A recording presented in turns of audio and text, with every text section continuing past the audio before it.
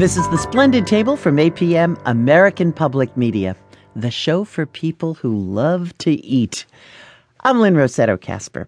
Our program is supported by Niman Ranch, providing sustainably and humanely raised all-natural meats from small U.S. family-owned farms.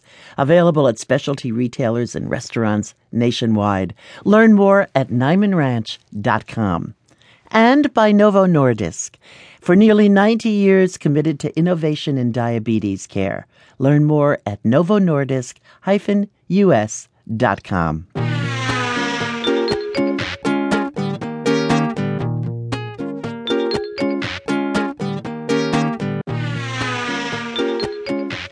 Has anyone told you that you control your food just like an emerald wasp does?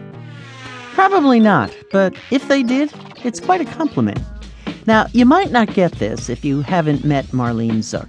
She's a lifelong lover of insects, which led to her becoming a biology professor at the University of California at Riverside. And now she's written Sex on Six Legs, Lessons on Life, Love, and Language from the Insect World. Marlene, good to have you with us. Welcome. It's great to be on the show. I'd like to begin with a quote that you have near the open of the book.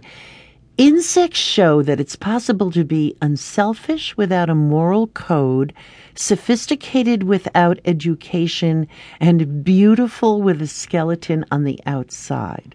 So how do they do these things?